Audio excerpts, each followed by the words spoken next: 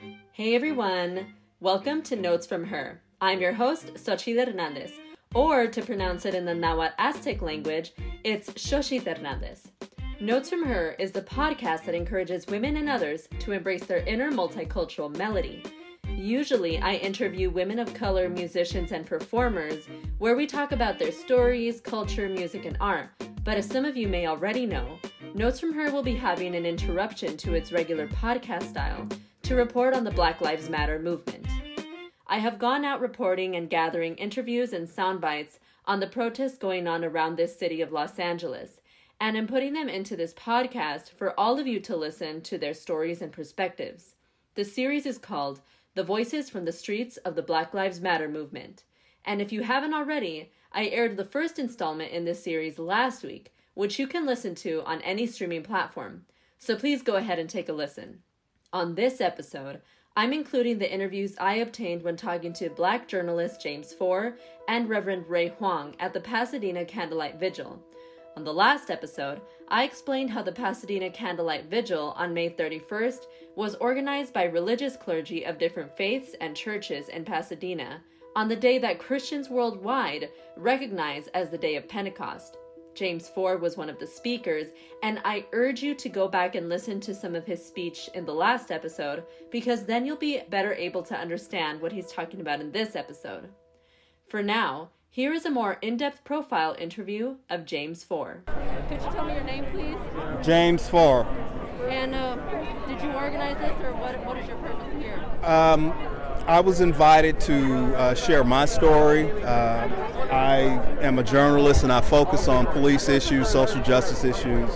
I've documented a lot of the things that are happening here in Pasadena, so I have a pretty good sense of what the pulse of the community is, as well as what our police culture is.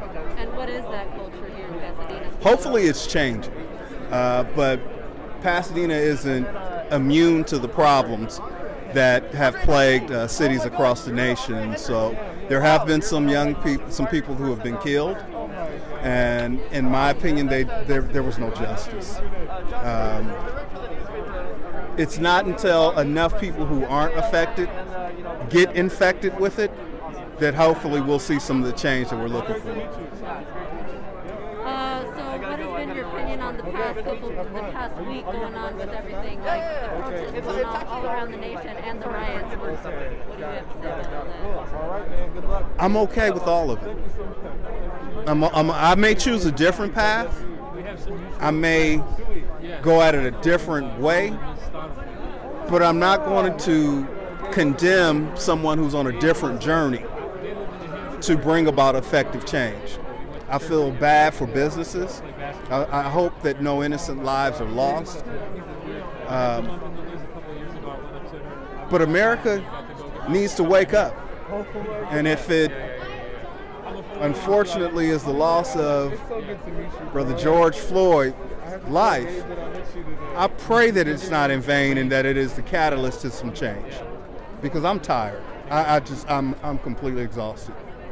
So what's next? What do you think is next for you, for all of us here? I think we continue. I've lived it for a 2-month quarantine. A curfew doesn't scare me. So it can't stop today. It has to continue until there are laws changed. Police in California have too much latitude with the use of force. There's zero accountability in that.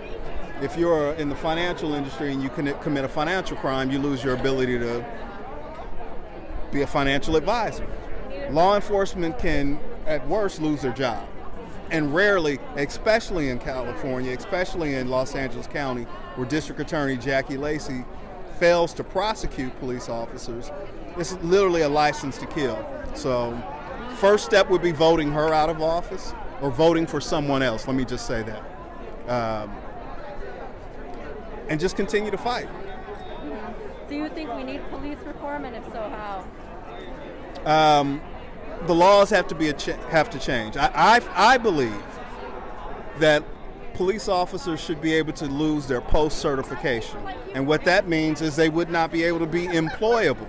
So they don't get the gift of resignation and then a new present of being hired at another department before they're actually investigated, possibly criminally charged. They're usually allowed to retire or resign. So that's how I feel about it.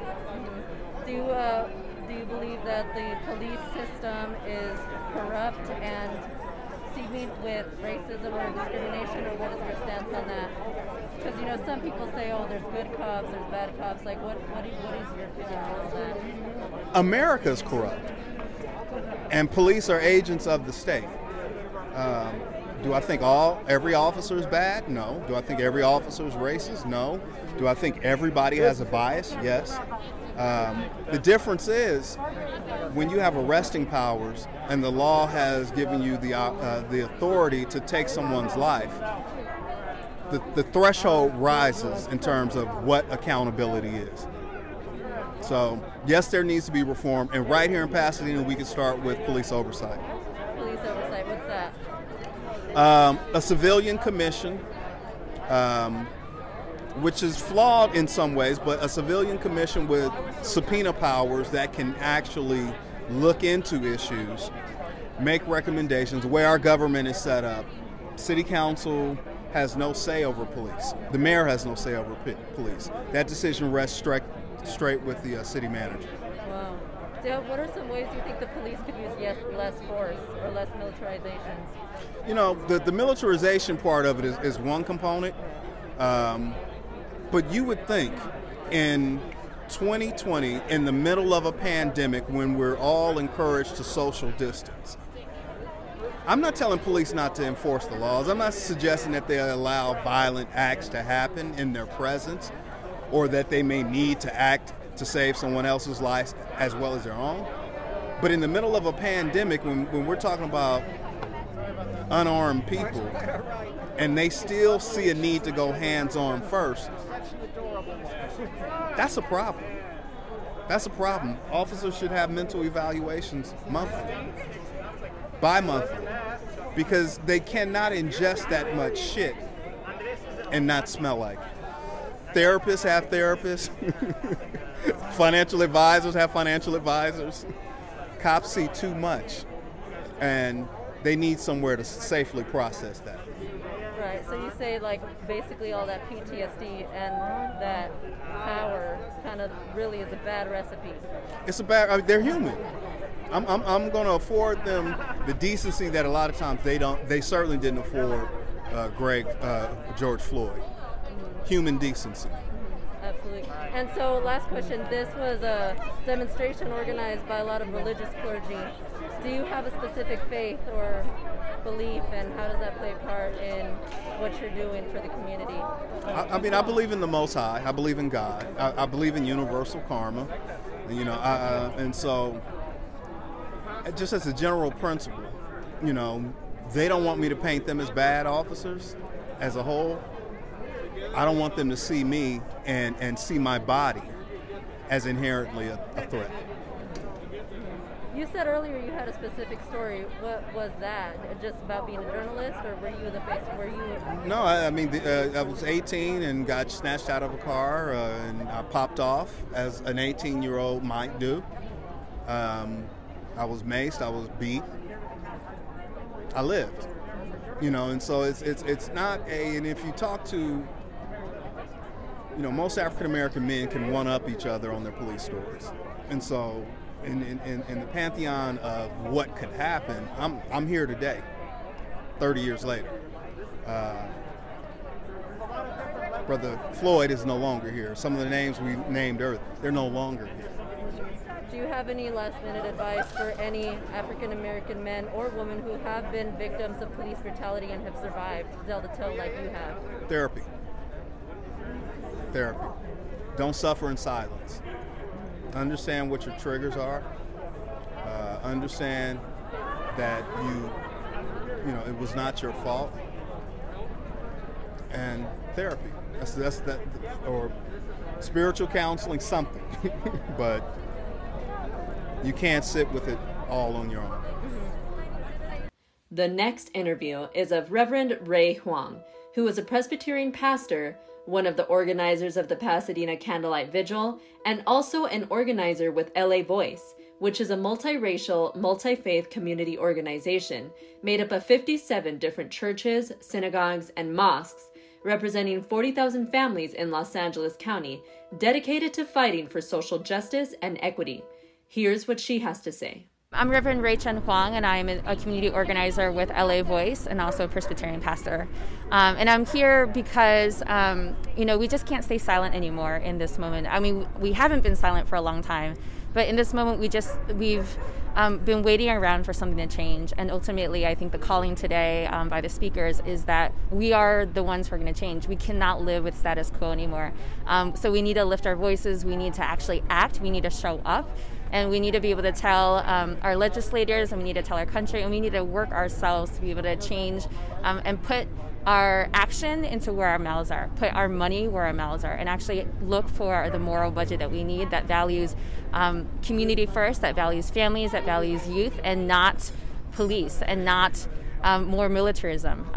This country, we've been living in a world by which it's backwards. God calls us that to love the poor, to serve each other, and yet we are living and acting in a way by which we only care about the wealthy, we only care about what is comfortable. And so in this moment, we need everything to change. And so we're going to rise up, and there's going to be fires until we finally do something about it. Could you expand a little bit more on the responsibility for people of faith? Yeah, as we've seen in the civil rights movement, people of faith finally came together and stood up. Not everybody, but in this moment, what we need is not just simply to what we need is our faith leaders to be able to stand up and be prophetic in this moment, and to gather together and to set the moral agenda that we need for this country to move in the right direction.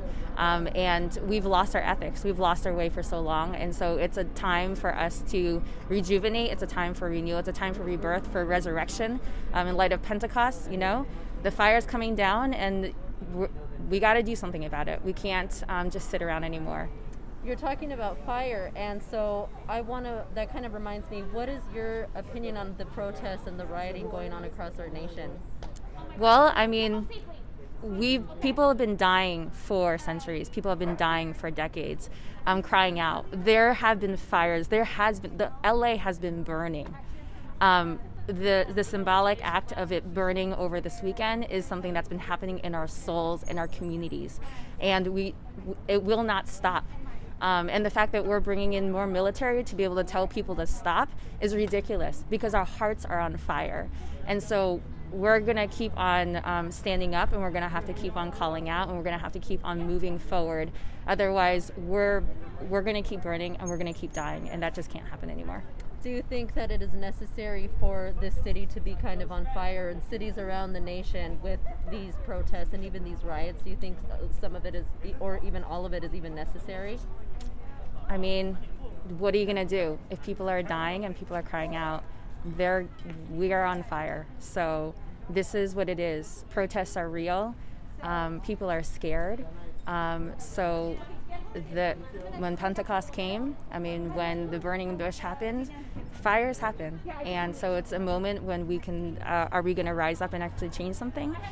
So that's what's happening. And for those who don't know what the Day of Pentecost is, can you talk about that and how it pertains to this moment? Yeah, sure. It's the moment when the Spirit came and the church actually began, and the Spirit came down on the people and the church started. And so this is perhaps a showing today of hundreds of people gathering together.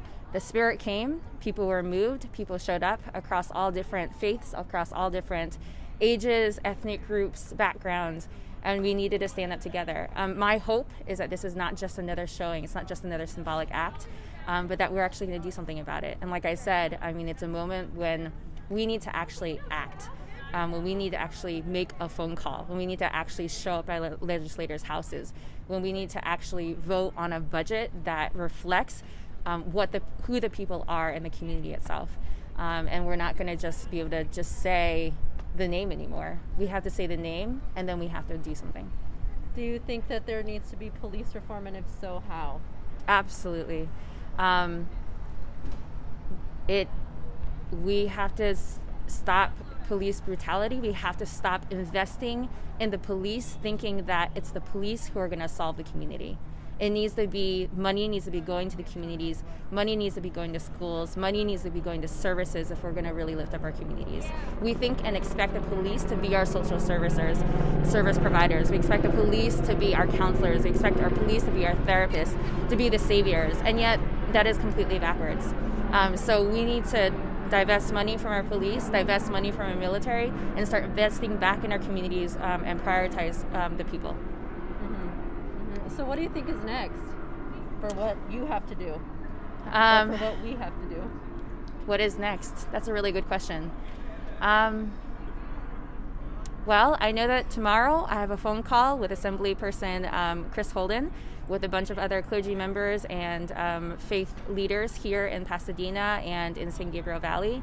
And we're going to tell him this is the moment to be able to put our money where our mouth is.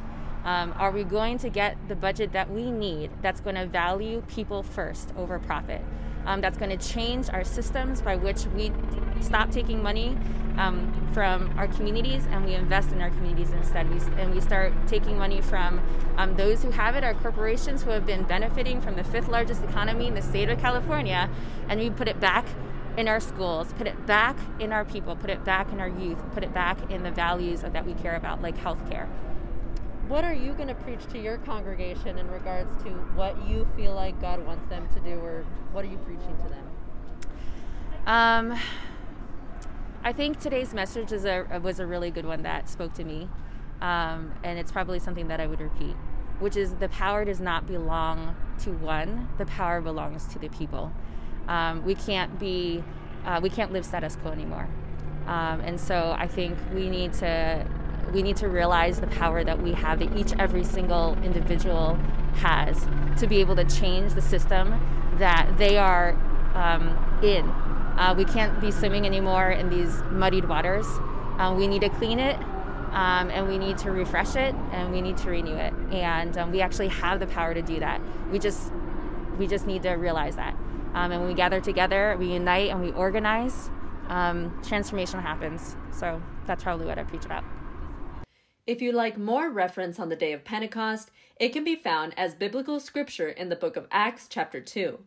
Make sure you go back and listen to the previous episode on Voices from the Streets of the Black Lives Matter movement if you haven't already, and stay tuned for more episodes on this movement to be airing very soon. For more information on LA Voice, go to lavoice.org. For more information on what you can do to help make a difference in this movement and in your community, go to my blog post where I provide links, resources, and more for educational materials and different action steps. The links will be in the description. For more updates on this podcast, be sure to follow @NotesFromHer_ on Instagram and Twitter, and like Notes From Her on Facebook. Once again, this is Notes From Her, and I am your host, Xochitl Hernandez. Stay musical, stay safe, and stay empowered.